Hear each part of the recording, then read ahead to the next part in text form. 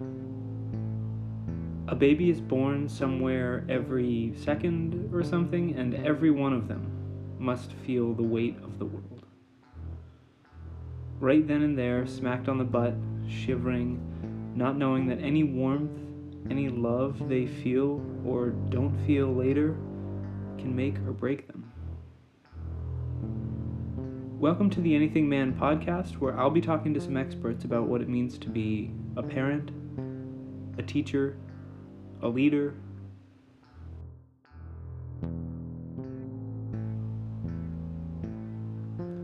The reason I've called this podcast Anything Man is kind of complicated. When my nephew was really small, 1 or 2, maybe even 4 or 5, he used to play this game with his friends, like most kids do, where they would all be superheroes. Superman, Batman, Spider-Man. But my nephew, every single time, would be Anything Man. And as you can imagine, Anything Man prevailed in any argument. Anything Man won any game of chance or luck, was the strongest, was the smartest. Anything Man could do anything. And this fact that my nephew really wanted to be Anything Man every time got me thinking about the nature of children and their curiosity. Some educational theorists think about childhood as the having of wonderful ideas, or this process of corruption that sort of battles against an ideal state of nature. And these are some of the things that I've been thinking about lately too, and I hope that some of the people that I interview will have some things to say about them.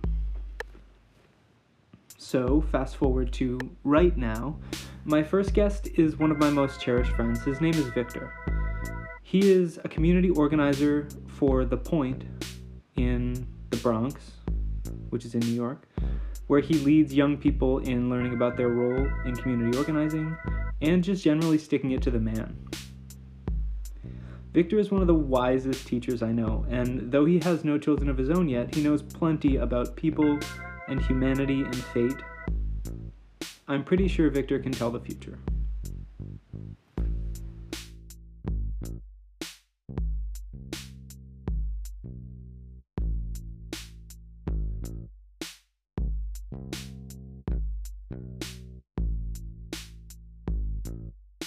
So I've got Victor Davila. Yeah. And so I had a couple of questions. Victor is a worker in community organizing at a place called The Point in the Bronx, New York. And so my first question was just, in your role with students at The Point, what have you noticed about the way kids learn? Or just in general, like what are kids like at The Point? Like, are they typical learners? Well, I think,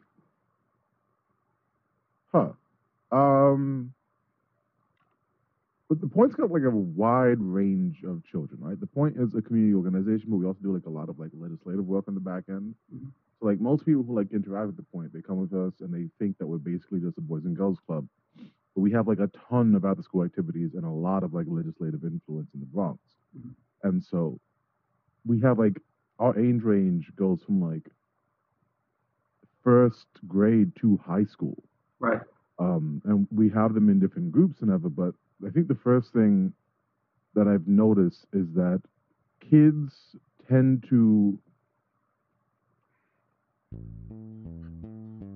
will learn better if they have the examples of what they're supposed to be at a certain age in front of them.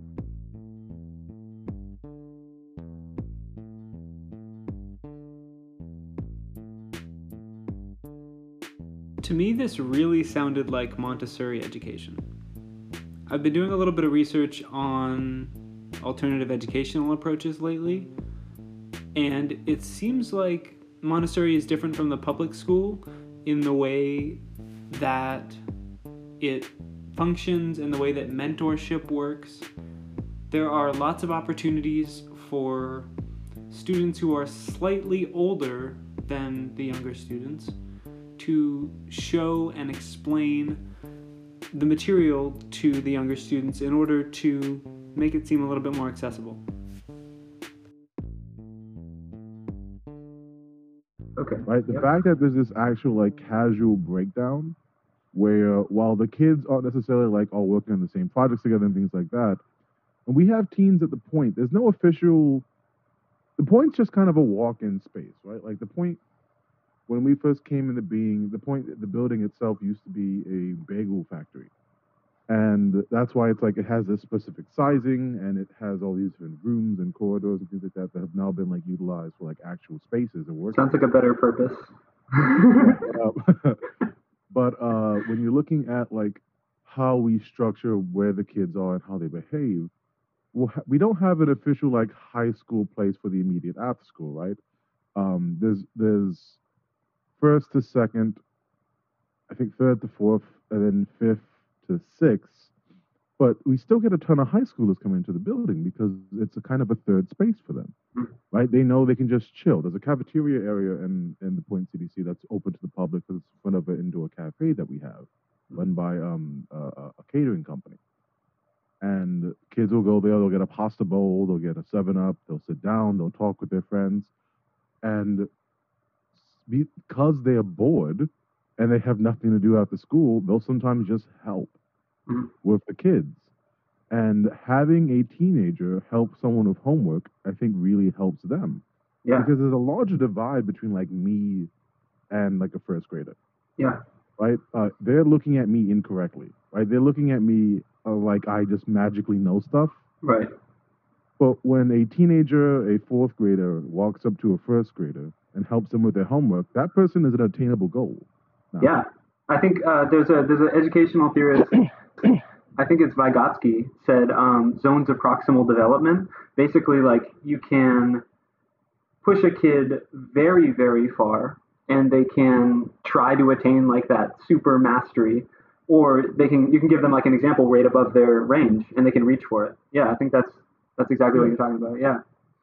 Yeah, so I think the biggest thing that I've like observed that I don't think I wasn't actively aware of before I got into like how teaching works as like a career and a personal set of goals to improve is just that it's really actually quite good for kids to have a less walls, more transparency in between the age groups.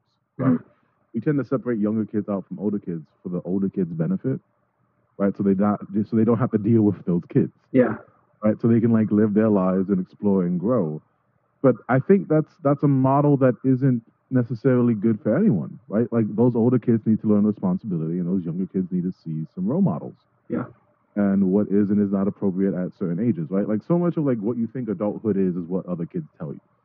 Yeah, for right? Sure. When I was a kid, the things that I heard about adulthood made no sense from like a logical point of view. Yeah, like what's an example of like something that you told that was totally like absurd afterwards? When you're like a kid, like when you're like first, second grade, it's always weird sex things, right? It's yeah. You don't know anything about like kids who saw like a naughty magazine that their uncle gave them once. Yeah. Like touting expertise on the playground, and it's like an absurd situation. And it's like some really actually like sinister information that they're like passing on to their fellow fourth graders. And sometimes it's sinister. Sometimes it's just so stupid that even if you don't know anything, you're like, that doesn't make sense, does it? Yeah, exactly. Because I have at least one of these two items on me right now. And I don't think it goes in there. Right? The one I remember distinctly is like something about like someone was telling me about like having sex with someone else's ear. And it's like, what the like even at that young of an age, it's like I know that's not what the ear is for. Yeah. So yeah, there's this idea. I think what you're talking about is like carrying tradition, sort of too. Like kids have a lot of things they have to learn that are like preset, like things that are just like someone before me said this and it's true, so now I have to, or it's like not true, and now I have to like discern what's true and not. Yeah, absolutely. You know what? Maybe that's why it's such a benefit. Like when you pull back all the other things around like why it's a good thing for young people to see like an attainable version of what the future is, is because that's so much more honest than what the adult, like there's so much nuance in adulthood that like what you're looking at is like being a two-dimensional being trying to look into a three-dimensional space. You can't Yeah. possibly comprehend that. Yeah, you can't see And yourself there. Yeah. yeah, you absolutely can't. And so like there's a mythology. Mhm. And mythologies can be dangerous when they're about the real world. This is one of those super profound things you can only get from Victor. Tradition, all of the things that help us grow as humans and contribute to our stories, are all part of huge mythologies. And as we'll see in a little bit, mythologies can lead to lies and misunderstanding and delusion. That's really interesting. I hadn't thought about it that way. That like kids have a certain like set of beliefs about being an adult even before they're there, and you don't think about that when you're a kid. Yeah. Yeah, and like and as adults, we can recognize that enough to even represent it. Like when we're looking at like an episode of Rugrats, the world from Tommy's perspective is a huge and magical place, and I would argue that the world is still, in fact, a huge and magical place. Yeah. But he views it inaccurately.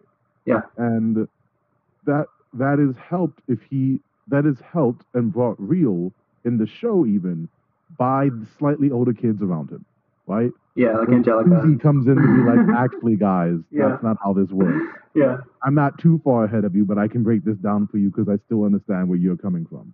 Yeah, so I guess in some way, and I was talking to someone about this, I think last week, but it's like older people are sort of like, not even like gatekeepers, but like anyone who's a little bit older than you is even more than like a role model sometimes. They're like, have that sort of like privilege to be like, this is how you should do this thing. Because they're like a little bit older and they've got that wiseness or something, you know what I mean? There's a validity to them. Yeah, they're like more valid as a person because they're Yeah. a little bit older. And yeah.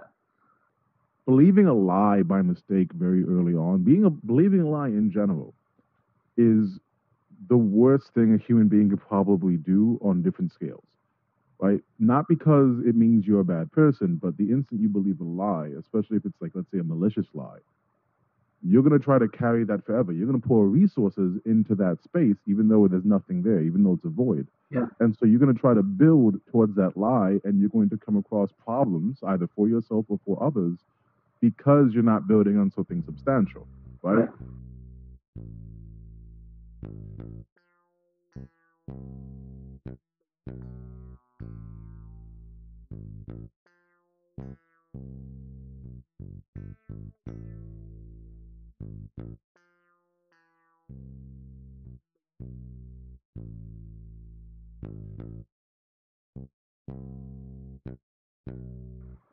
There's this, I actually did a class about this recently with some of my students about like how to identify misinformation, right? How to nice. understand why misinformation spreads, and also just how people can buy into it, right? Right. And the big example that we were using was the Capitol riots, Mhm.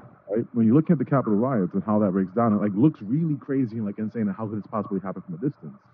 But the instant you get on the ground and like look at how these people are being fed information, it's completely understandable how this happened. Mhm. And it's not because they're looking at things that are obviously ridiculous and then just going forward like crazy people. As if a lot of people, I think, are treating this like these people actually think and understand that this is terrorism. Oh, of course. Yeah. And that's the misnomer, right? Like Yeah. you can have empathy while making sure that people are held accountable. Yeah. Well, and on the other end of it, like you see a lot of students and kids really confused about it. They're like, Absolutely. what is this? Like, people don't act this way. Like, they're totally just like flabbergasted by it. They don't know how to process it. The reason that Capitol rioters were able to buy into this idea that we have to storm the Capitol is because early on, literally years ago, they were being told little lies. Mhm. They were being told little lies that were not too far off from their perception because they maybe lacked a key bit of information. In a lot of cases, just knowing a black person. Mhm. But it's a thing where because they bought in on a little lie that felt reflective of the reality that they had been taught or the reality that they actually grew up in, Right. every single time another lie was told that built off of the one before it, it didn't seem like a lie, right? They couldn't catch it out in comparison to anything because they were already in on something that wasn't true. And so every consecutive lie just feels like you're building up and building up. Yeah. And sometimes it can be a thing where it's a lie that you believe, even though you've never seen it, because the lie that is being told on top of is something that you think is real.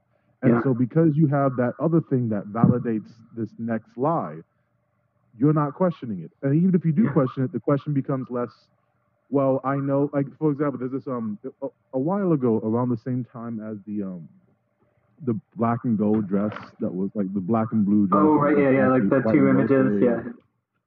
You remember the meme a while back? There were two dresses. One was black, one was gold, something like that. And everyone saw something different.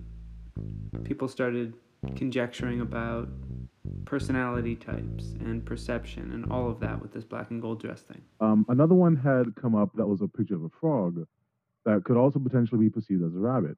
But the entire point of that one is that it was a lie. It was only ever a photo of a It frog. could only You ever can't be a see frog. rabbit. Yeah, yeah. But because people have been told 20% of this population could see a rabbit, when told that information, they didn't go, is that true? Because they know optical illusions like that sometimes exist. Yeah. They instead went, oh, can I see a rabbit? I must And they be the tried one. really hard to Yeah. see the rabbit.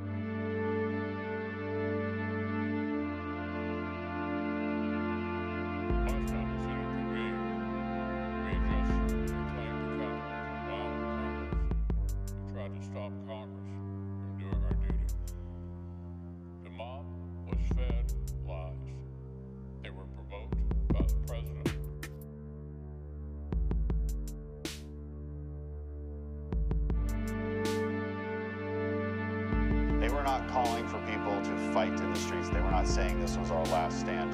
That being said, many members of Congress did do that. Many commentators did do that.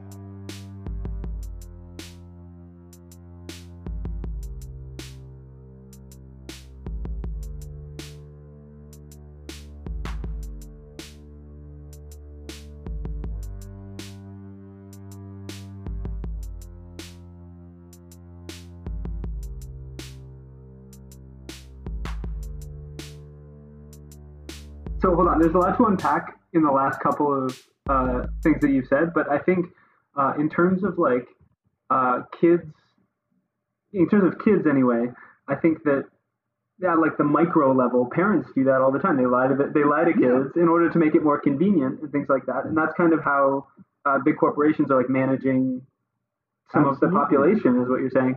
And yeah, and I think that's it's again like one of those things that people with power feel like they have to like protect what they have with like these mythologies. Like they have to like story themselves in order to be to maintain their sort of like power and status as like the adult or as the corporation or as the nation. You know, it's just really interesting to hear about the ways that lies work. Because yeah, you're right. Like that lie easily becomes a mythology because there's all those levels of, you know, you hear one little piece of it, and that piece is contingent on all of the other pieces before it that have probably been lies. And then that means that the instant one of these things suddenly becomes off, you have a breakdown and fall apart. Yeah. Because now everything else in your life has to be reconsidered. And that's why so many people, even when they are now aware that everything was a lie, don't break away from it because it's too difficult to change. Yeah, no one puts baby in a corner. Yeah, the lie is a thing where the lie happens because it's easy. Right? In every situation, even when you're lying for someone's benefit, right? You're lying because it's easy. This prompt was brought up to my kids, and I was like, is there a situation where you can lie and it's actually morally okay? And there is, right? Like if a kid is coming from an abusive household and they came to hang out with you and they asked where the kid was, you can say, oh, they're at school or something like that. Or you could say this because you know that they're going to get hurt if they don't, you don't otherwise lie. Yeah. You can do that. But the reason you lied was, while it was justifiable, was because that was the easiest option. Because when you actually look at that circumstance of your friend, What's the real thing that you can do to resolve the situation? What's the thing that is tangible that you can do? In order to help your friend, you would have to get the mom and dad in therapy, or whoever the respective parent is. You would have to try to fix their economic circumstance, probably. You'd have to try to make sure the school had better counselors. You'd have to try to make sure there were laws in place that helped with abuse. Those are huge asks, Yeah. right? The way you address those things in the real world are huge asks. You So- cannot possibly, as a young kid, help your friend via doing the actual thing that helps everyone involved. Yeah. But the lie is easy, right? So You don't have the power to change your friend's mom, but you Yeah. have the power to misdirect them, Yeah. to change what they think, right? When I tell someone, hey, I need you to do X, Y, and Z for these reasons, Mhm. what I am doing to them, if I am lying, is that I am removing a couple of options. They don't have the full picture now, right? They're not aware of the reality, and the decisions that they could have made, had they been given that information, may have been different than when I need them. Yeah. And so I am limiting the amount of information they are being given on purpose. And then sometimes, in fact, telling them that some of that other information just straight up isn't real. So this is an interesting thing to me, Victor, because this is something that kids do naturally. Like at age Yeah. 2, they start like lying and stuff. So it seems like to me that some of it is like this deceitfulness or a want to control or manipulate resources that you already have. Seems like it's somehow inborn a little bit, or I like would, yeah. somehow universal. But it also seems like some people get really good at it. Like some people like Yeah. are enforced by their environment to be, or like their genetics or whatever it is, to be really tricky and good at it. So what I think what it does come down to is that like there is something almost animalistic about lying in a weird way, where it is every human being is, with some exceptions, obviously, because we're a diverse range of folks, is looking for the thing that helps conserve the most energy. Right? Even when we're talking about like maximizing stuff, we're Yeah. talking about like conserving the most energy. And a lie, in a lot of cases, conserves the most energy. Victor is into biology and human nature and bioethics and genetics, so it's not surprising that he brings up a scientific law here, the law of conservation of energy. The way that he applies it, though, to like human systems and interactions between humans is really, really interesting.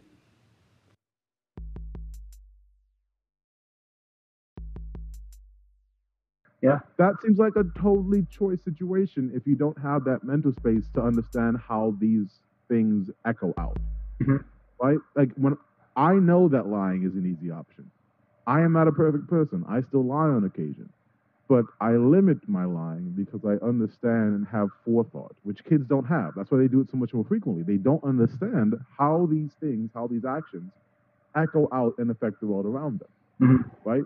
And I think even today, when you're looking at adults who tend to do a lot of lying and tend to get themselves in a lot of trouble and are generally problematic, you're looking at people who don't have a lot of forethought. You're Yeah. looking at people who would rather take a dime today than a quarter tomorrow.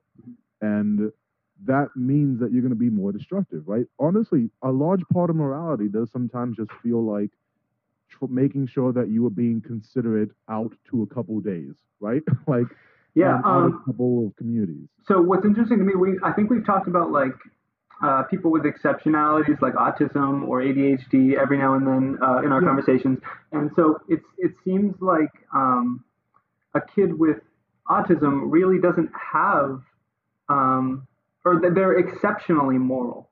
They're like to the T moral, and like it seems to me like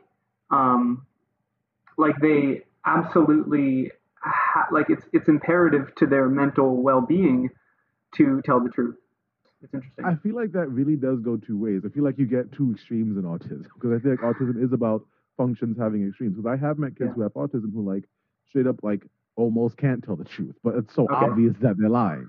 Well, right. That's what I mean. Even, but it's almost like a compulsion. Yeah. Like through their body language, you can tell. Oh, this kid's lying, Yeah. and I'm gonna let him off the hook now. Yeah. Like, you know, like Yeah. that sort of thing.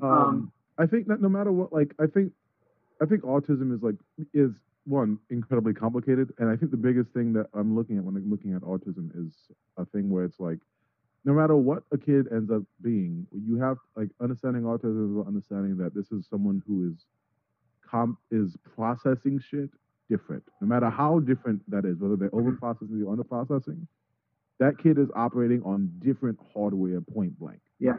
Right? And I feel like where we end up getting a kid who has autism is sometimes a much more tragic thing to watch get uneducated, because that child requires so much more information to validate certain behaviors and options. One person I talked to called it the come to Jesus moment with their kid. They were like, listen, you have autism and it's a struggle for you. Like, you know. Yo, it's, 100%. And like just understanding that information helps them become aware of themselves. Yeah. Like, it's not a bad thing to have autism. It is just you have different hardware. Yeah. And in order for you to learn the software that is social interaction, we're going to have to learn how you work. Mm-hmm. Right? There's because we have that instinct to find the path of least resistance, the school system is designed in such a way where we don't cater education to children. Yeah. Right? Even in a non-autism way, we don't cater information to children. We have like a cookie cutter system for how we teach. And anyone who falls outside of this specific way of absorbing information is largely ignored. Yeah, they're not standard. Even special ed classes are mostly just a place where you dump kids so you don't have to deal with them more. Yep. And that's a damn shame, because we consistently see that when anyone who has any specific mental condition is able to just be educated in a way that allows them to, like, there's a logical way to understand morality. Yeah. There's a logical way to understand love. There's a logical way to understand and appreciate the world around you, without having to get into without having to hold emotions in this almost magical place, right? Where you can understand, like, oh, the reason why it's good for me to be good is because altruism ultimately works out to my benefit in the long term. It's a long-term investment to be kind. Yeah. Right? That's a really good way to teach anyone to be good for the rest of their lives, no matter where they're coming from, like chemical set-wise. Like, you don't have to have anything implicitly in you that's empathetic to still be a good person.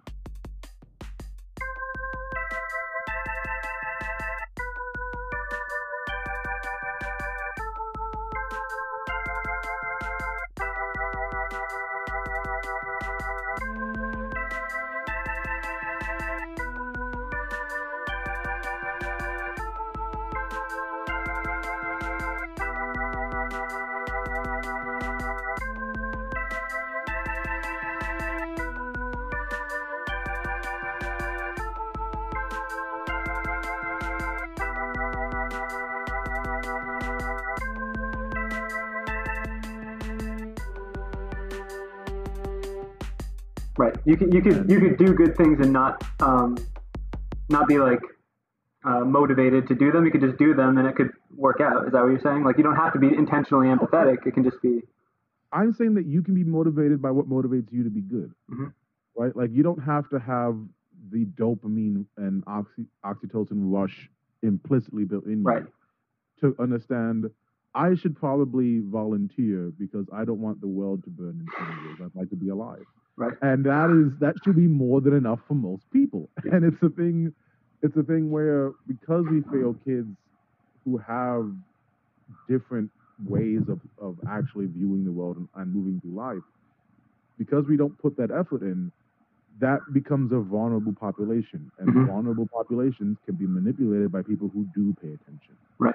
And if the larger functions of your society are trying to ignore these people, then the worst parts of your society are going to see them as a resource to be exploited. Yeah. And that's what we're seeing in the Capitol riots. Yeah. Right? Like, you cannot be in a good headspace. Either you are being denied information to your whole life to the point where you are no longer as a functioning adult, or you were born with things that made it harder for you to learn and no longer a functioning adult. And like, you don't storm a Capitol with good mental health, right? No. Like, you don't storm a Capitol after a duly elected president who honestly isn't like, I'm not a fan. He's pretty like milquetoast. Like, he's not like exceptional, but like, he's fine. Yeah, dry toast. Well, like, it's itchy in the throat, but like, I'm not gonna really complain. Yeah. And so you can't have those behaviors and be okay. Yeah. And yet we look at these behaviors, and so much of the public response is, "Oh, those bastards, those idiots," and that's the other side. That's also us being lazy. Yeah. It's Yeah, also it's like not looking at the looking circumstance. for why are they doing this. It's just Yeah. idiots. Yeah, I go to. Yeah, and I think that's been the biggest like cultural spin in general for like the human algorithm is I think getting a little better at looking at something and going, there's probably a reason for that, right? Yeah. And that alone is how you improve this society is seeing a problem and actually thinking about what's causing it. And it's strange that something that simple is so often not what we do.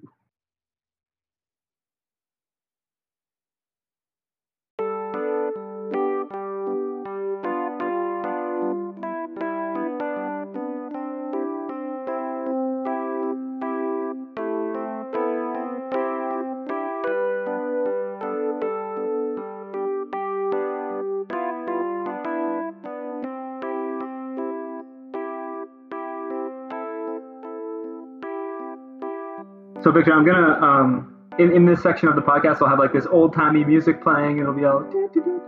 But what is the most memorable thing from your childhood? Have you always been this empathetic toward communities? Have you always been so ready to change things? What's the most memorable part of your childhood? Is my next question. Here's the thing, is that I was a monster, right? So I was homeschooled from first grade until high school, basically. Mm-hmm. But sorry, second grade until high school. But before that, I went to PS 67 in the Bronx. And PS 67 in the Bronx was the worst school in the Bronx. This is a middle school. There's no high school grade at this public school at the time, at least. And yet, in this one school, within 1 year, we had like 3 bomb threats, and the dumpster got set on fire. And in 1 year. Whoa. Yeah, and there was like some kid got stabbed by another kid. It's important to note that not every kid goes through the same circumstances and experiences that Victor has gone through. However, on the other hand, it's also important to note that most children in the U.S. report at least one or two, having experienced at least one or two adverse childhood experiences in their life. It's just commonplace.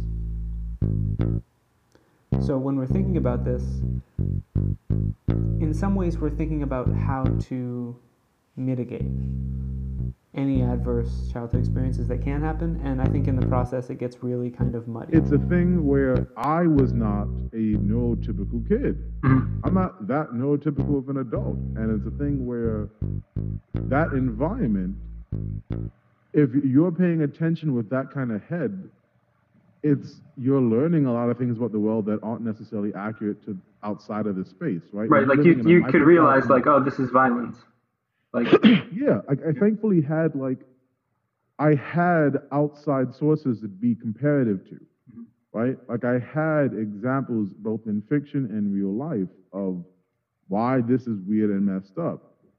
And also, like the thing about me growing up is that like my parents were folks who had kids young and themselves came from broken households, right?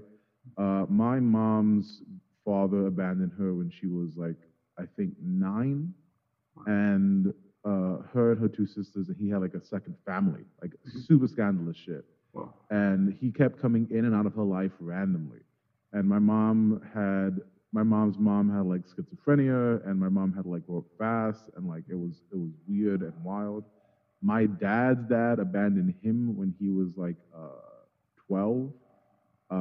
My dad was like, I think the 10th of 12 kids my grandmother had. That's a lot of kids. And so they both really, really wanted to have a family and wanted to do it the right way. Sure.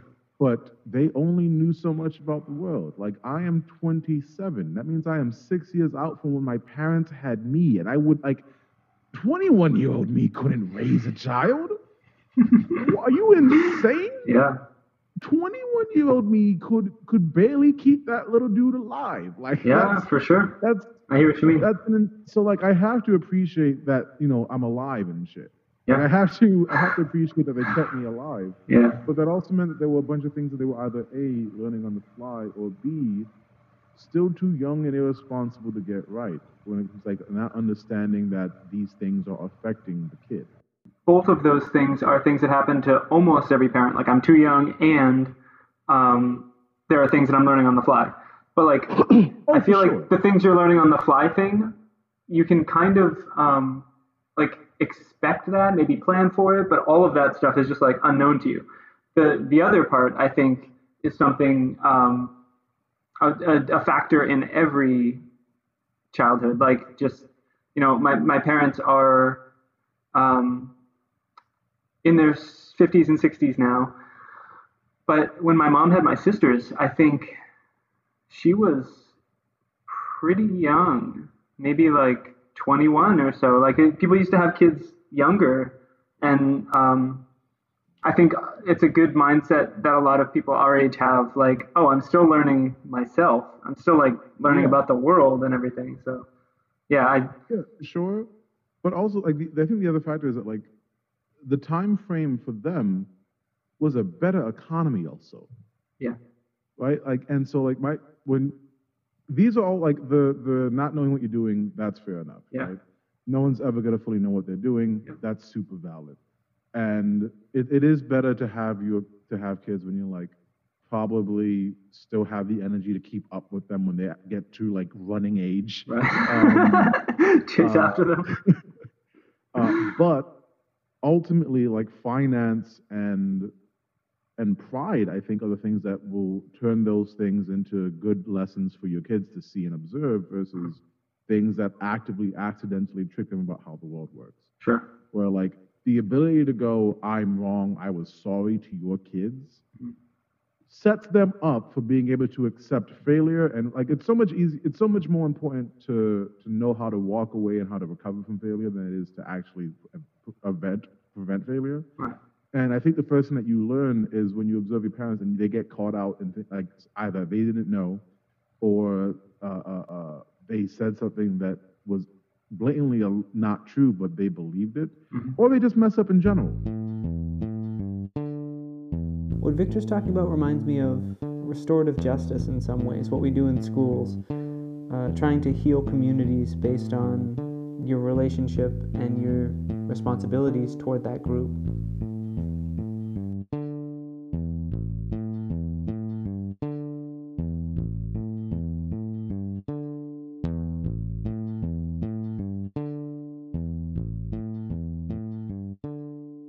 Yeah.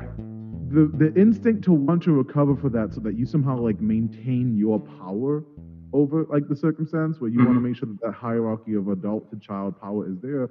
You feed them. It's always gonna be there, right? Like it's even when if you teach them how to cook, it's going to be there because they don't have a job. You provide the shelter, you provide this, you have more years on them. Yeah. There's the desire to want to maintain that you are somehow a resource that your kids absolutely need is counterintuitive to the actual point of being a parent.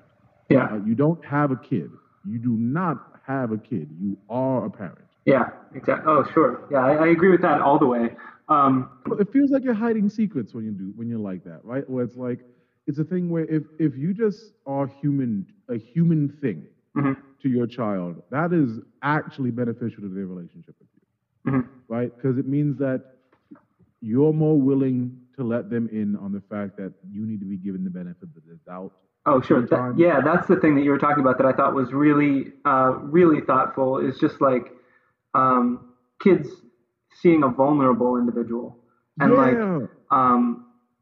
yeah, and one thing that I thought was cool about that or interesting about that is that when kids see that, they generalize it. They expect the world to be like that, and I think we need to, as like the next generation, I guess, of adults, we need to make sure that like that's the case. Like any adult that a kid goes to can be vulnerable, and I think people are working to do that, and I think it's cool to see. But then there's also like that other faction of the world that you're just like, what the fuck is going on? Like, you know? No, for sure. Because it's the thing where like being vulnerable like that to your kids is just you being honest about reality. Like I remember the first time there was an actual honest moment between like me and my parents where it was a holiday season and both my parents were freaking out about something and I had no idea what it was. And then like the day of like Christmas, I think it was, they gave me my presents, and I was chill, and my mom started crying really aggressively out of nowhere, and I was like, "What's wrong?" And my mom threw like, my mom is like, I like, to preface her personality, an insanely emotional woman. And I don't mean that like as in emotions are bad or anything like that, or like, Yeah. you know, I'm not Just trying one to of be those people who like the lets it take archetype. over, sort of. Like, if you the sheer number, there are more commercials this person will cry at than there is like emotional intent in the commercial because it triggered a memory for them about something sad or She's like off on another happening. planet. Yeah. Yeah, like she's in her own zone, and Yeah. it's a thing where like because of that she'll like blurt out things sometimes. Okay. But that's those are the spaces where like I learn more empathy from my parents, Yeah. right? Where it's a thing where like, oh, I found out that they wanted to really get me something that I had seemed excited about frequently when it came up on the commercial, but they couldn't afford it. And that was the first time I was like, oh, money has value. That gives your kids such an advantage too. Like there's no reason to not be vulnerable and like tell your kids, well, like, I don't know. Just straight up telling them I don't know means like, hey, as a resource, I have stopped. You have to look other places. Yeah. Right? That's so good and powerful because those are the tools that allow them to continue to teach themselves long after you're no longer there to give them information. Yeah, definitely. Yeah. Like that's so critically important to help. Like your job as a parent is to shepherd a new, responsible, functioning adult into the world, so they can maybe add some of their effort to the human experience. And when you're just telling them that only you, like when you don't tell them when you don't know, and when you don't tell them things like snapping suddenly at your kids confuses their programming. Yeah. Right? How am I supposed to know when I need to feel fear if I don't know what's happening? Like my parents used to snap at me all the time. And it's a thing where the anxiety issues I have only recently been able to like understand and really mitigate because I have a friend of mine who's in the Coast Guard and he spends a lot of time out at sea, so he has all this time to read books. Right. And he's reading a lot of self-help books. By comparison to a lot of kids in my neighborhood at the era I grew up in, I was very privileged. I had both my parents in the household, and while my mom was trying to make sure we had an education, and my dad was working his ass off, like to the point where like my dad has come home twice, and I've had to like help him get to the hospital because he had internal bleeding, right? Because he was working like 14-hour shifts every day. Yeah. So like I am actually quite privileged compared to some of the other kids I'm friends with. But Kendrick is one of those people for whom it's like, my life was set up to be a little less harsh than his, and so he's been trying to he's spent years trying to like get over his anger issues and like learn how to be a better person because he has a kid now, and he doesn't want to make those same mistakes at them. Like, and I see him interacting with his kid, and that's a really fascinating experience where it's like I am watching him actively have anger in his voice, but is saying the right things. Right? Like, yeah. He's working on it too, but the kid's like it's not perfect. Yeah. But it's a thing where it's like that is much more than he ever received. Sure. And that means that his kid is going to be in a much better place just because it's someone who can be like, I don't know, figure it out. So like, would you say, Victor, that it's like it's the parents' active like self-work that makes a kid better than that makes a kid want to have a little like the next level higher than the parent, or is it the kid that wants to do the other way around? I think it's not even like a thing where like you're aiming to be better. I think it's just when you are honest about like I don't know this, or like B, listen, I'm frustrated right now and I cannot deal with you. Right. This is I'm dealing with other things right now. That's just teaching them how to be honest about a circumstance. Sure. Right? Yeah. There's this magical thinking about growth too, where like you just see people doing shit and they're how healthy, right? Like I in my life do a lot of things, right? In my personal life. And I in my life have a philosophy where like I'm trying to be on that Snoop Dogg level where like he just be doing shit sometimes. Like he just be he doesn't, why does he have a cookbook? Like he's like best friends with Martha Stewart. He made a reggae album about fruits and mangoes one time. My man has several different business. Like I'm just trying to be like productive. But the other half of that is people looking in on the circumstance going, oh man, Victor can just be like that. Yeah. It's crazy that Victor is just like that. But the reality is that, like, no, I feel it. Yeah. This is exhausting. Conscious and I choices am make tired. like exhausting work. Yeah. Yeah, and it's a thing where it's like, but the other half of that thing that you're not seeing is that the only reason I do so much is because when I'm doing nothing, I'm hyper aware of the fact that nothing is happening. Yeah. And that drives me insane. And I would Okay. rather take exhaustion than insanity. Right. And Exactly. not seeing that doesn't let you know that I'm only productive because I'm crazy. It has nothing to do with something that you should hold a standard to. Right? You should be Okay. doing what you want to do the best you want to do. And like, that's also useful because, like, if I have kids one day, they're only going to see a dad who does like 200 things and is still hopefully able to talk to them once in a while. Right.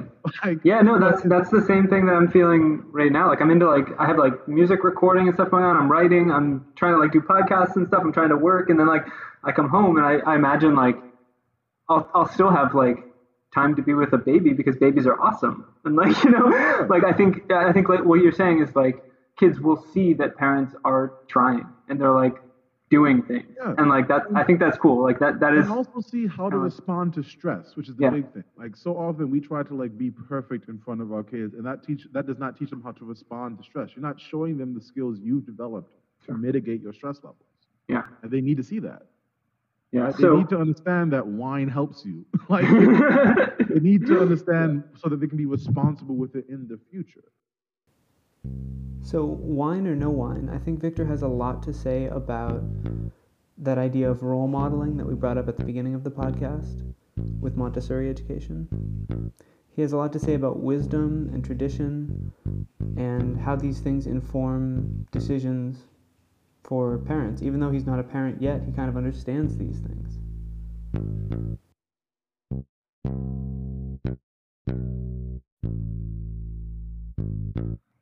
So I wrote down on my little notes here, Sigmund Freud had one really good theory. Like all the rest is just total bullshit. But he said humankind is made of the capacity to love and to work. Those are like the two things that humans Yeah. need to do to be like self-actualized. And I just thought that was really interesting because that's kind of what we're saying. Like you need to have time to like encourage your children's well-being and emotional states and choices and stuff like that. But then you also need to show them that like you can get shit done. And like, I think that's cool. And also, like, what your personal limits are. Like, Yeah. it's okay to have personal, like, you don't have to be a superstar every time.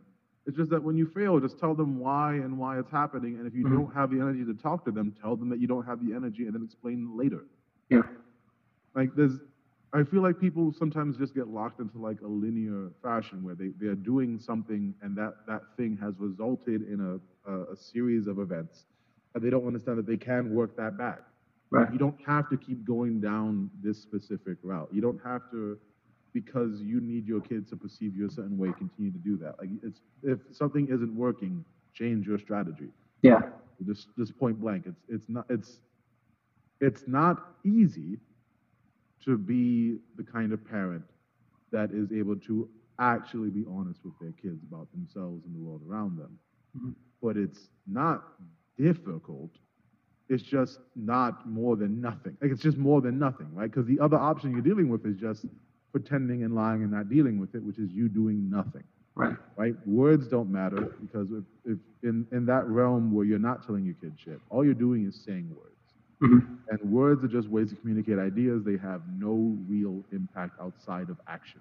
Right. Right? The got instant you. someone does something as instructed by those words, boom. That's real world stuff now, even if the thing that they're building was based off a lie. So when you can prove to your kids that, like, show them you care through action, right? Like, it's not just love the work, is that show your love through the work, Right. right? Yeah, show them that you're how you enjoying it. love people. Yeah. Well, more than that, just show them that you're doing it, even if you hate it, show them that you're doing it for the sake of love, Yeah. right? Just like the amount of times, and this is something that my dad, for all his faults, was never afraid to complain about how tired he was. and when I would be excited to want to do something outside, and I would come up to him and I would see him, and he would turn to me slowly and go, "No, I'm very tired." I'm not doing that. Like pre-question. Yeah, because it's like the incident happens once. The next time he's like, I'm tired, I can go, okay, fine, I get it. Like The next time you're going to be like, should I even ask? Yeah, no, I know what you mean. yeah, like I'm gonna see him slump on that couch, and I'm gonna understand why he slumped on that couch. Yeah. It's because he's tired, not because he doesn't have anything to do. Yeah. Because when I'm a kid, my only version of what that means to just sit on the couch alone is that you're bored. Mhm. Because that's what you would do when you're bored. Yeah. And so Yeah.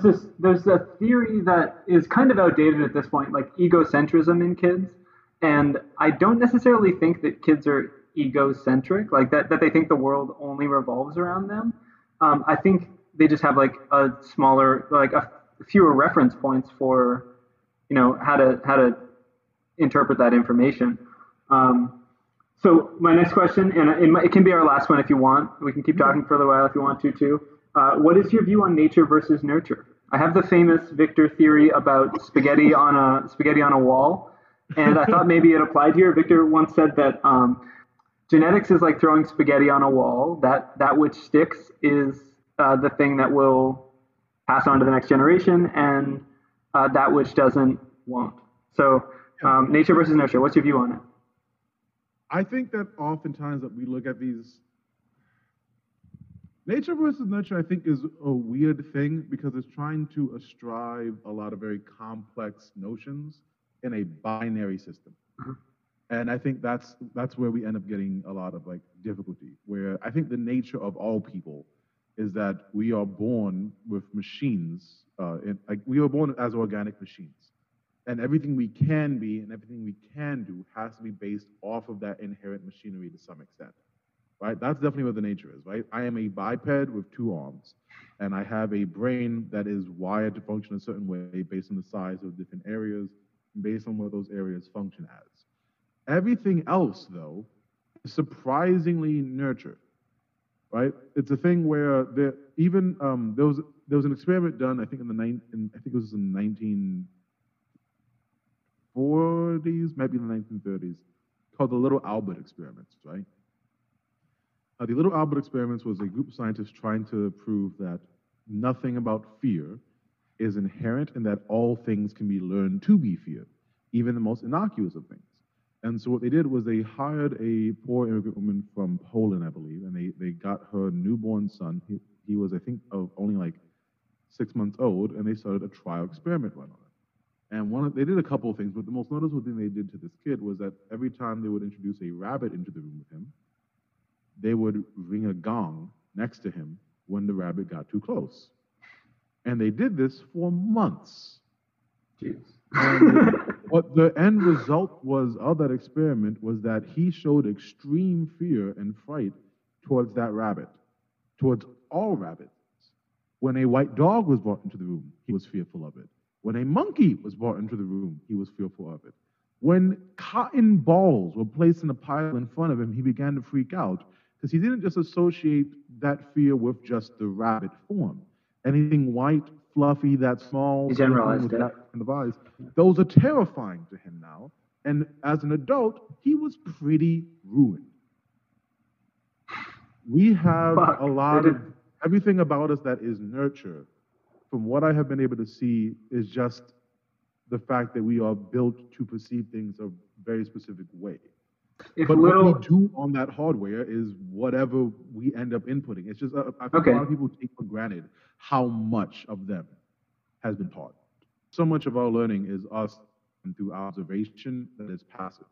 A big example is that I only say in, right? Like when a friends of mine are discussing something and I'll just go like, in it, and that just the terrible, right? Yeah. And I had never actively observed this in myself. I never actively observed that, one, I say in it a lot, and two, that's British. And in my brain, that was Bronx slang. But then I realized no one else was saying it. And when I say realized, I mean like this is a conversation I had with my roommates a week ago. Okay. Where they brought that up, and then I was floored. And I had to think in my brain, like, why the hell do I say isn't it? I do watch British television, but I've been doing this my whole life. Why do I say isn't it? And I remembered that before the age of like 9, I had a severe severe speech impediment, a severe one. And I had to go to speech therapy for like 3 years. And I then realized that the same reason I say ignorant is the same reason that some people think very incorrectly that I have a British accent. And that's because my speech therapist is British. Oh. And he left that in me by mistake. He left that one word. In and me, it like that one word in it. That blows my is mind. just I don't know in me. why. Yeah, and it's a thing where like I didn't observe it. Yeah. Right? We give ourselves so much credit because we aren't as observant to ourselves as we ought to be. Mm. There isn't a single way we speak, a single thing we do, a single thought we have that has been influenced by something, and it can be innocuous things. It can be incredibly innocuous things that end up triggering a permanent response for us for the rest of our lives. That's why it's so important that we put accurate information in front of young people as often and as early as we can.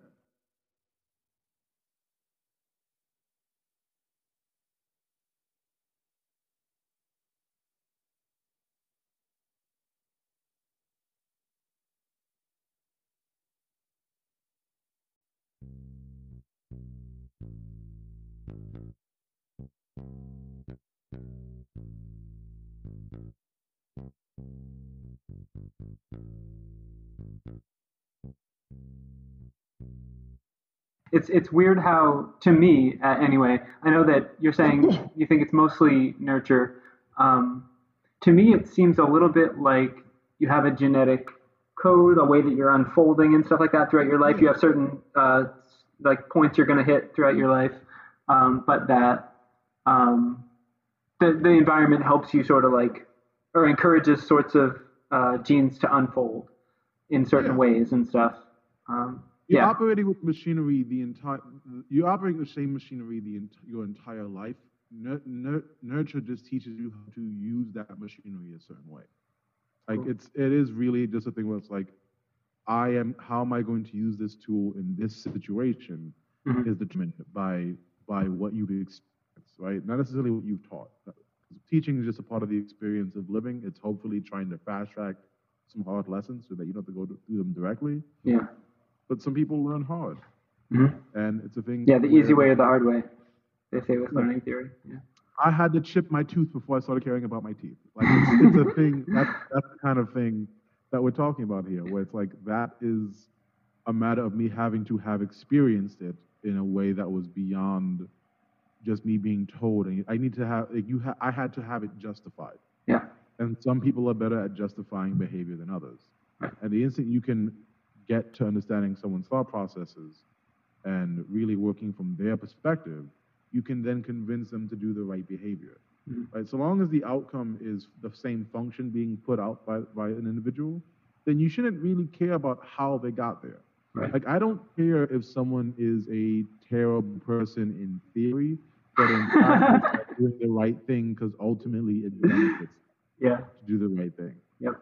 Like if we can make the path of least resistance doing the thing that is optimal for the most people, the thing that is utilitarian, then we can do that without it being like a weird moral question, Right. right? Because like I definitely don't love people, and I definitely don't care for people the same way that you care for people and love people, or for the same reasons. But ultimately, if the person at the end of our behavior is feeling loved and cared for, that's ultimately what the result matters for. Right. Right? The intent doesn't need to exactly be the same, so long as the outcomes are still holistically the same.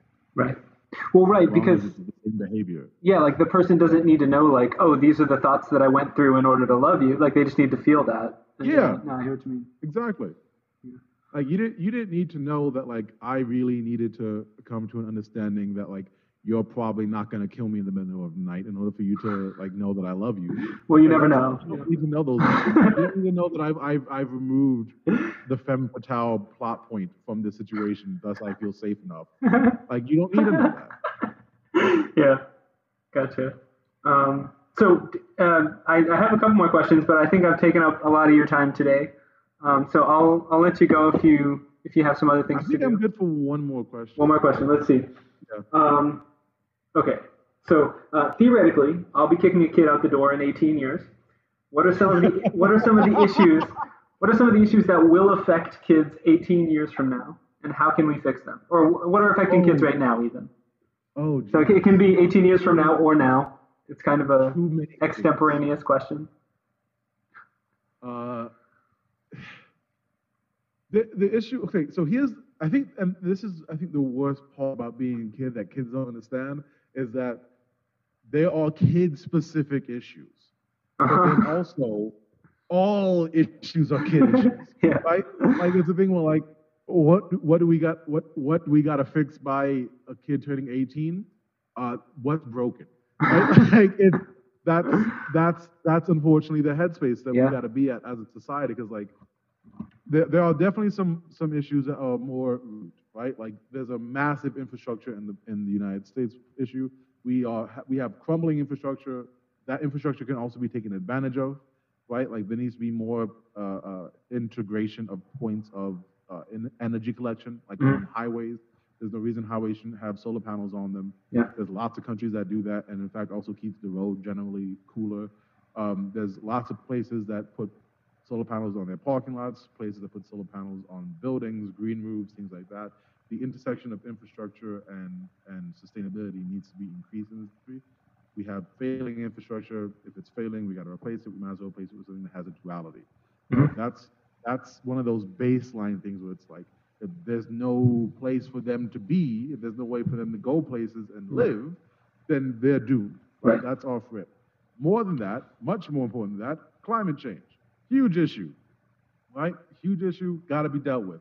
Bigly, right? Fascism.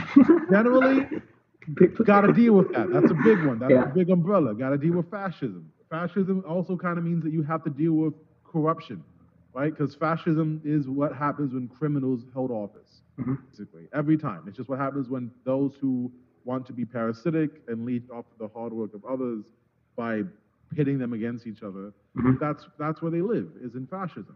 And so it's like it's a weird thing, because it's like there's actually not a lot of evil Republicans. Yeah. And I mean that like in terms of like the actual people. Yeah. Because the issue that we always have is that like Republican leaders will throw their people under the bus when you attack them, to be like, hey, they're attacking us. And like people I don't think pick up on that fast enough, and like there's really easy ways to do that, like call them out by name, don't just mention their party.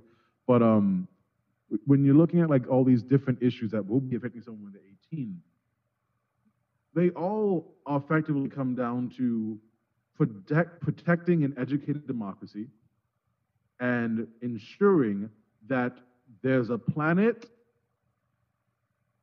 and full stop. Full stop. Like, why the hell is Elon Musk trying to go to Mars so badly? Bro, like finish your fucking vegetables before you have dessert. There's stuff to do here on Earth. Yeah, guys, got some priorities. Problems that gotta be fixed. This man put up $100 million bounty on carbon capture technology. Yeah. Trees, you motherfucker. Trees. They provide habitat, lumber, cooling, water structure reform. They help protect the watershed. They help prevent flooding. They mitigate storms. Trees! You think some motherfucker in a lab is going to do better than trees? No, he's going to just make something that captures carbon that can maybe be used to build stuff. But that's it. You know what else can just build stuff?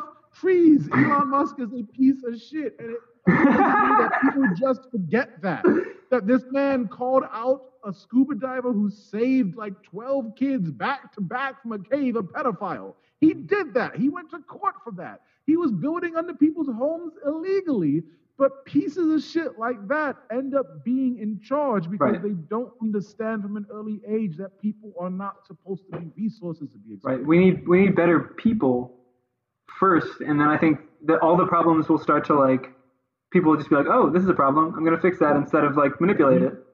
We need better people, and we also need to hold people like that accountable and make sure that they have a difficult time operating in those spaces. Yeah. Because what Elon Musk actually is someone who was not raised correctly. Elon Musk was an individual who was not raised correctly, possibly because his parents were toxic. Like his dad was like an apartheid supporter in South Africa. What? And yeah, that's crazy. Elon Musk has apartheid money. That's crazy. But it's a thing where you're looking at someone like Elon, and that is just having someone incompetent in the executive. Someone who should be an executive is someone who actually knows what we're talking about. He's just a programmer. He's just looking for bragging rights. Right.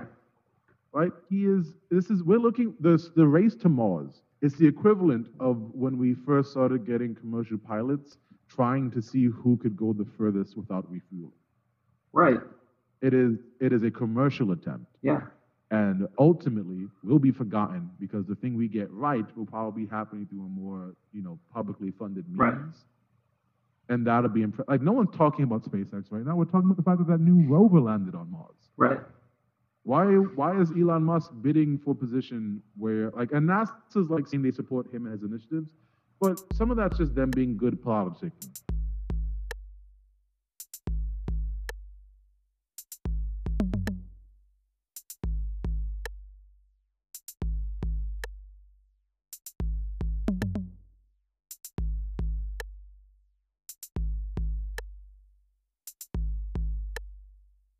Some people have kind of like in the past couple of years taken to like shunning the word selfish, but I think you can use that for people who are intentionally self-serving and have no regard for the effects of that self-servingness. And I think that's like Elon Musk, that's Donald Trump, that's like a lot of people who have the power nowadays, and it's also the notion that greed is good. Like I understand, like there's a strategy to making sure that when you tell people to do something that's for everyone's benefit, that you really highlight how it's for their benefit. We are inherently selfish creatures. I get that, but it is like sociopath propaganda to be like greed is good.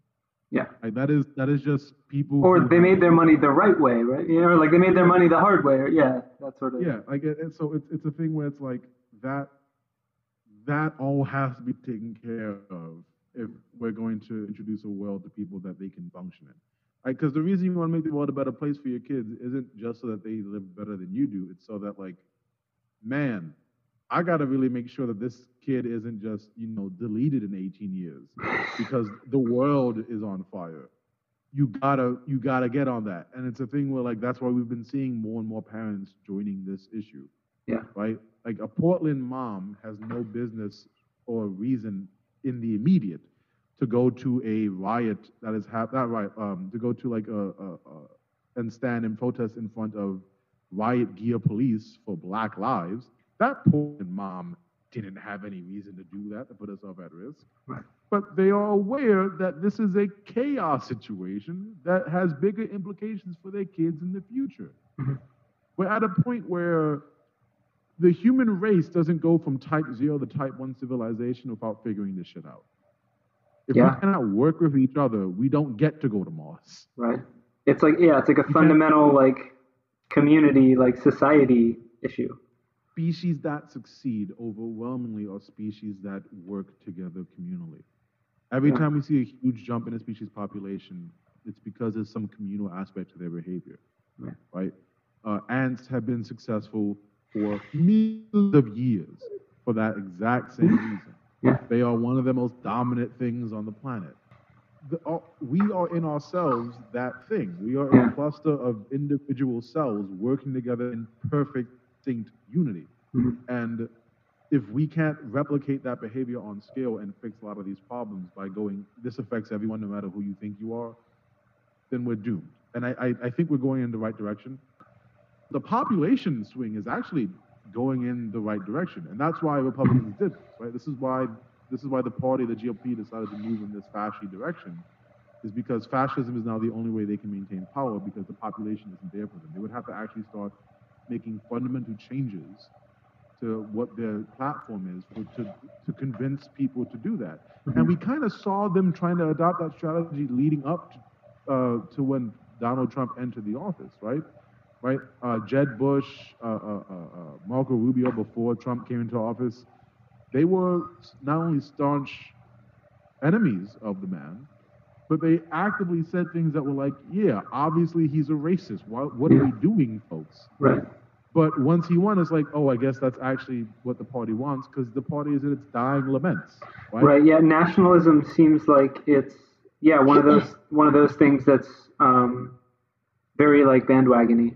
It's bandwagony and it's for old men. Yeah. Well, like nationalism. I think that's a whole other bag of tricks or worms or whatever the phrase is. But I'm sorry for the viewer, the listener rather. for all the different tangents I went on because I had a point and then never finished that point. And I know that you're gonna catch it. I know that Nick was a sharp. I'm a sharp-tongued criminal, but I'm sure you'll catch it and realize that I didn't finish some of those thoughts. No worries. That's perfect. Thanks, man.